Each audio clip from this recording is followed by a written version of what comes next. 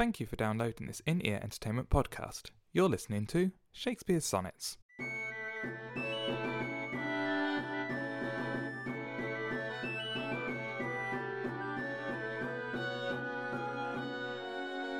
Sonnet 150.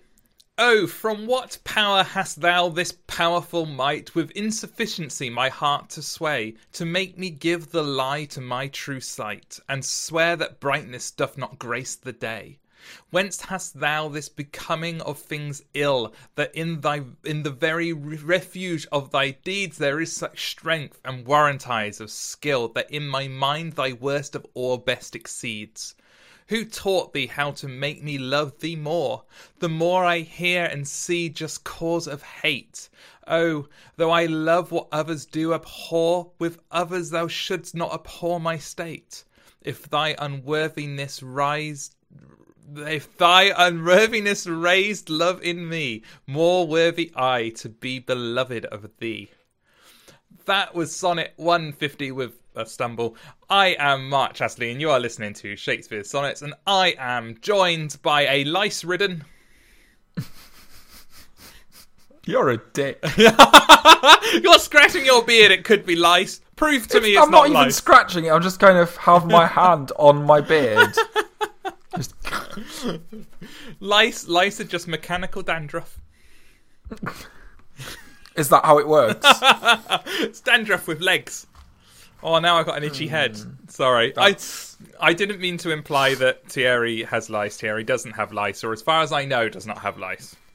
I wash. He washes. I am. I think you can get lice if you wash. I don't think it's mutually exclusive. I don't actually know how lice work. You can catch lice from other humans fairly easily. Yeah. And yeah.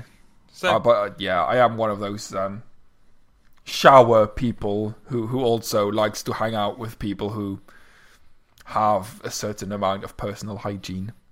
Oh, that means I've got a certain amount of personal hygiene. No, you're just on a computer. Oh, okay. I don't know if you could just reek.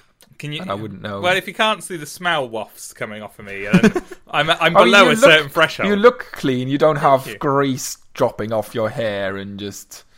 That's good. I'm doing my no makeup selfie. Which oh god, I wish this was video. Because that's been going around Facebook at the moment. You have to forgive us because this will be a couple of weeks in the past for everyone else. But the breast cancer no makeup selfie thing is going around Facebook at the moment. And what I keep thinking is every time I see it is, does that mean men support and raise awareness for breast cancer all the time? Because men don't. There's so. The only thing I thought. Well, I mean, it raised £1 million for cancer research within 24 hours, which is really good. That's a lot of money. But all I kept thinking was, I'm not a friend of makeup. I'm not particularly. I don't find it attractive. I'm not against makeup if it's like a little bit. Makeup is meant to underline your natural beauty, not cover up all your skin and all that kind of stuff. And I'm fairly sure that's been in one of the sonnets, so this does link into the sonnets. Yeah. And I can't remember which one it was. Covering your face with fake colours and all that kind of stuff. But all I can think of just female friends who've posted photos without wearing makeup and just kind of going, I never thought you were ugly kind of thing. But you are actually really, really pretty without makeup. Why do women bother?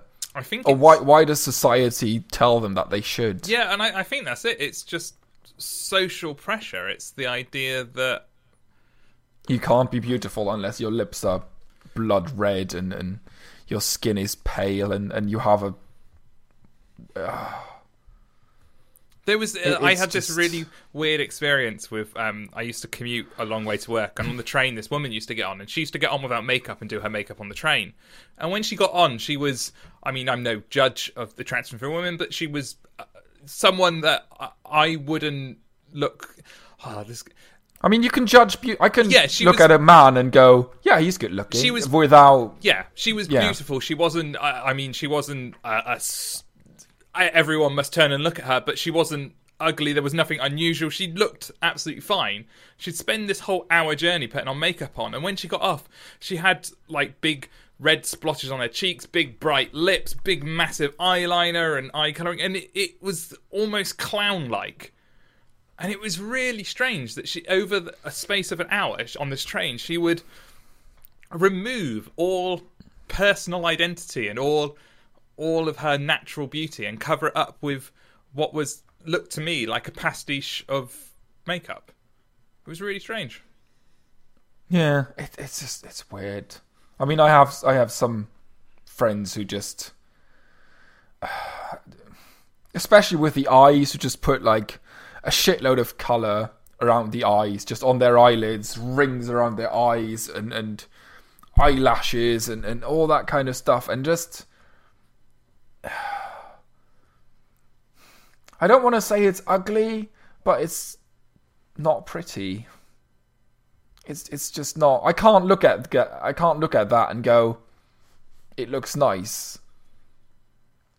It's just, yeah. Where are you? Where is your face? Yeah, exactly. Under all this black, green, purple, yellow, whatever the hell color you use. I wonder if it's protective. If you go out with a layer of makeup on, you're not putting yourself out there. You're putting the makeup products out there. In the same way that wearing designer names, I've always seen as quite a coward. Maybe not cowardly. That's wrong. But let's go with cowardly because might get more listeners. But it's quite a cowardly thing to do because you're not saying look at me. You're saying look at my clothes. You're not saying judge me. You're saying judge my clothes. It puts up a shield and a barrier between you and society. And I wonder if it's something like that. Very strange. We should talk. We should talk about Sonnet 150. We should. I quite like this sonnet. I completely forgot what it was about. Oh, should I read it again? It's fine. Just explain what it's about, and I'll tell you if I agree or not. Not remembering it. It's about him blaming the Dark Lady again. He's blaming the Dark Lady for him. Oh, surprise! Yeah. What power hast thou, this powerful might, with insufficiency my heart to sway, to make me give the lie to my true sight, and swear that brightness doth not grace the day. I quite like, again, we got the duality between the Dark Lady and the Fair Youth. The Fair Youth brought brightness and wonder into everything. The Dark Lady brings darkness. So she makes it so that brightness does not grace the day, which I think is absolutely wonderful. And again, he's claiming that she has some sort of control over his sight to make him see something that is beautiful, even though he knows he shouldn't find it beautiful. But there's one line that I love in this, which is, who taught thee how to make me love thee more? Which I think is an absolutely stunning line. That is actually a really cool line. Yeah. And I'm sure I've heard it somewhere before, but I can't place it, so maybe I haven't. It resonates for so much. It's just, I like this idea that there's a conspiracy around making Shakespeare feel a certain way about certain people, and that there's someone out there training people. This is what you need to do to get Shakespeare to love you, and I thought it was wonderful. And you're too busy tweeting to listen to what I say. No, I'm not tweeting. Were you not? Okay.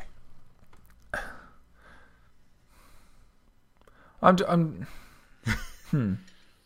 You're blown away by the wonder of this sonnet. No, I just that line I didn't really notice it when you first read it out, but it is a really, really good line. Yeah, it kind of then gets spoiled by the second half. The more I hear and see, just cause of hate, which I'm sure has a very poignant meaning behind it, but in today's English, just sounds a bit weird. It probably did at the time too. You're accusing Shakespeare of not writing well-constructed sentences. I'd be careful where you tread. There's like a really, really long explanation for this. Okay. Can you give us some highlights? Okay. The more I hear and see. Is it a legal term? Just cause. Just cause? Yeah, I think so, yeah. If any man can show any just cause why they may not lawfully be joined together. It's from Weddings. Yeah. The more I hear and see. Just cause of hate. Oh, okay, that kind of makes sense then. Who taught thee how to make me love thee more? The more I hear and see, just cause of hate. So he is loving her more and more, even though the world is shouting just cause at him why he should hate her. Yeah. So it's kind of, he's about to marry her, and the dude stands up in front row, goes, "You can't marry her because she slept with me last night." And he just go, and despite of that, he falls in love with her even more. Yeah. Yeah, so he keeps getting all the reasons why he shouldn't love her, and even though they are perfectly valid and reasonable, they make him love her more. He can't help but just love her more for all those faults. I quite like that. Again, because it's the opposite of the Fair Youth. Everything the Fair Youth did made him love him more because it was good, whereas everything the Dark Lady does, which is bad, makes him love her more. Well, even with the Fair Youth, even the things that Shakespeare acknowledged and established were morally wrong had to be morally right because they were done by the Fair Youth. Yes. So it went even further than just saying because it's the Fair Youth it's good. It's his entire moral belief system just essentially turned the Fair Youth into a god. That was the definition of good. Yeah. And if the Fair Youth had murdered someone, then surely the murdered was evil and deserved to die. That kind of... Which is interesting because there was a whole sonnet about how he shouldn't idolatize. People shouldn't idolatize the Fair Youth because it was against Christianity. I can't remember exactly which sonnet. That was fairly early on, 2030s. Yeah, so it's really interesting that was there in Shakespeare's just kind consciousness. of shifted away. Yeah, it became less important as the Fair Youth became more godlike. It became less important to avoid insulting the current god because you had a much more immediate god who you could physically look at and physically touch and physically admire. Well, I mean, that's kind of what happens during an obsession. You might start with your reason still kind of being in place and telling yourself, "Oh, that's not quite right doing this."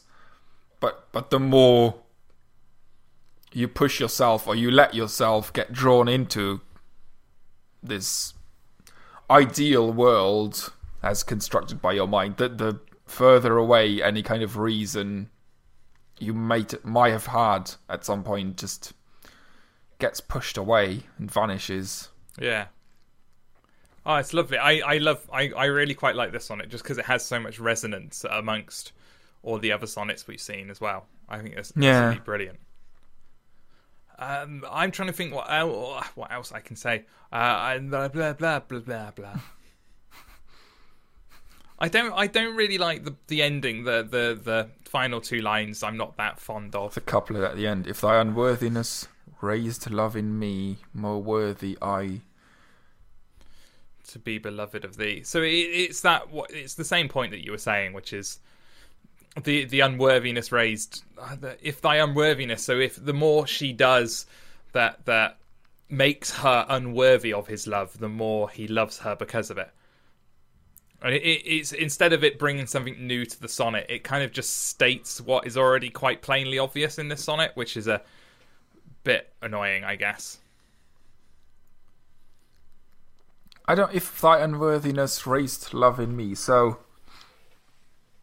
if all those negative, bad things about you make me love you more worthy I to be beloved of thee. Doesn't that mean that he's saying if your evilness makes me love you more,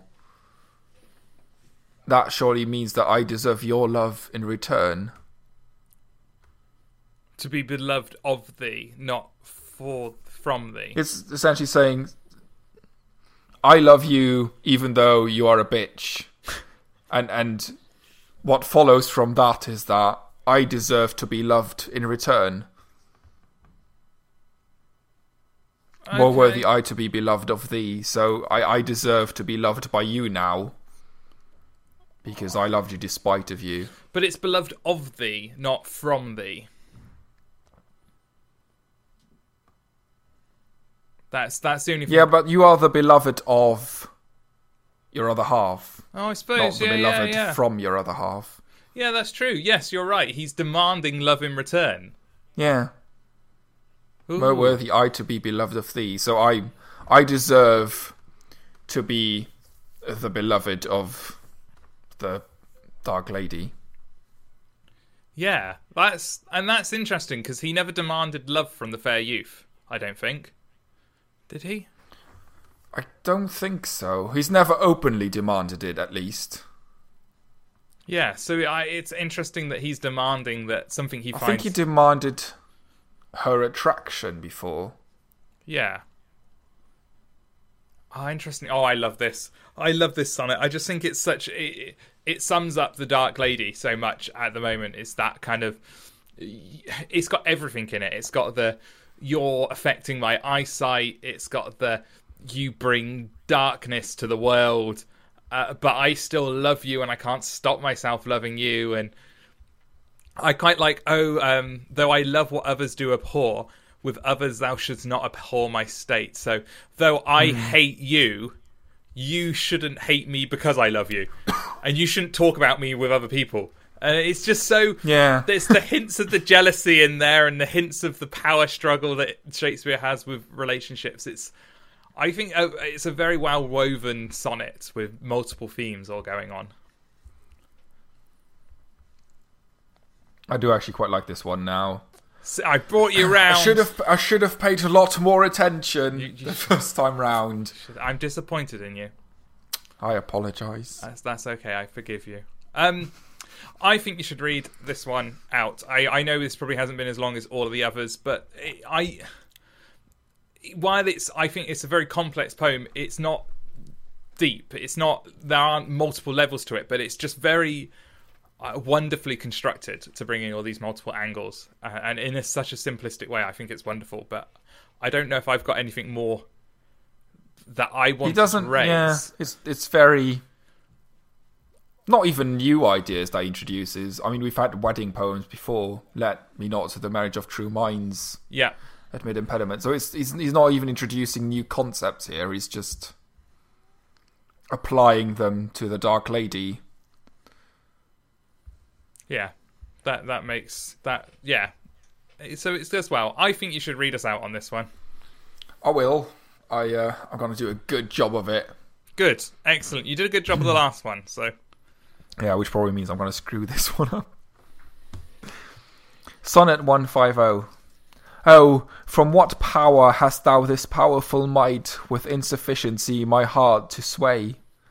To make me give the lie to my true sight, and swear that brightness doth not grace the day? Whence hast thou come? Hast thou come? That's not what it says. No, it doesn't. It does now. Okay, we're changing it on the fly. Whence hast thou this becoming of things ill, that in the very refuse of thy deeds there is such strength and warranties of skill, that in the... Is it warranties, warranties? I would say warranties. But I might be wrong. It kind of flows better as warranties. Yeah, that's why I went with it. There is such strength and warranties of skill that, in my mind, thy worst all best exceeds. Who taught thee how to make me love thee more, the more I hear and see just cause of hate? Oh, though I love what others do abhor, with others thou shouldst not abhor my state. If thy unworthiness raised love in me, more worthy I to be beloved of thee. Excellent. That was sonnet 150 of Shakespeare's sonnets. We've only got 4 left to go.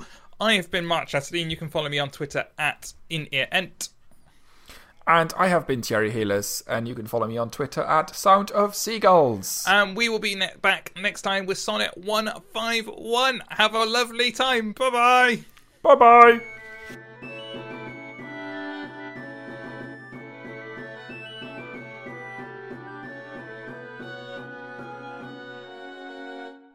You've been listening to Shakespeare Sonnets with Mark Chatterley and Thierry Ellis.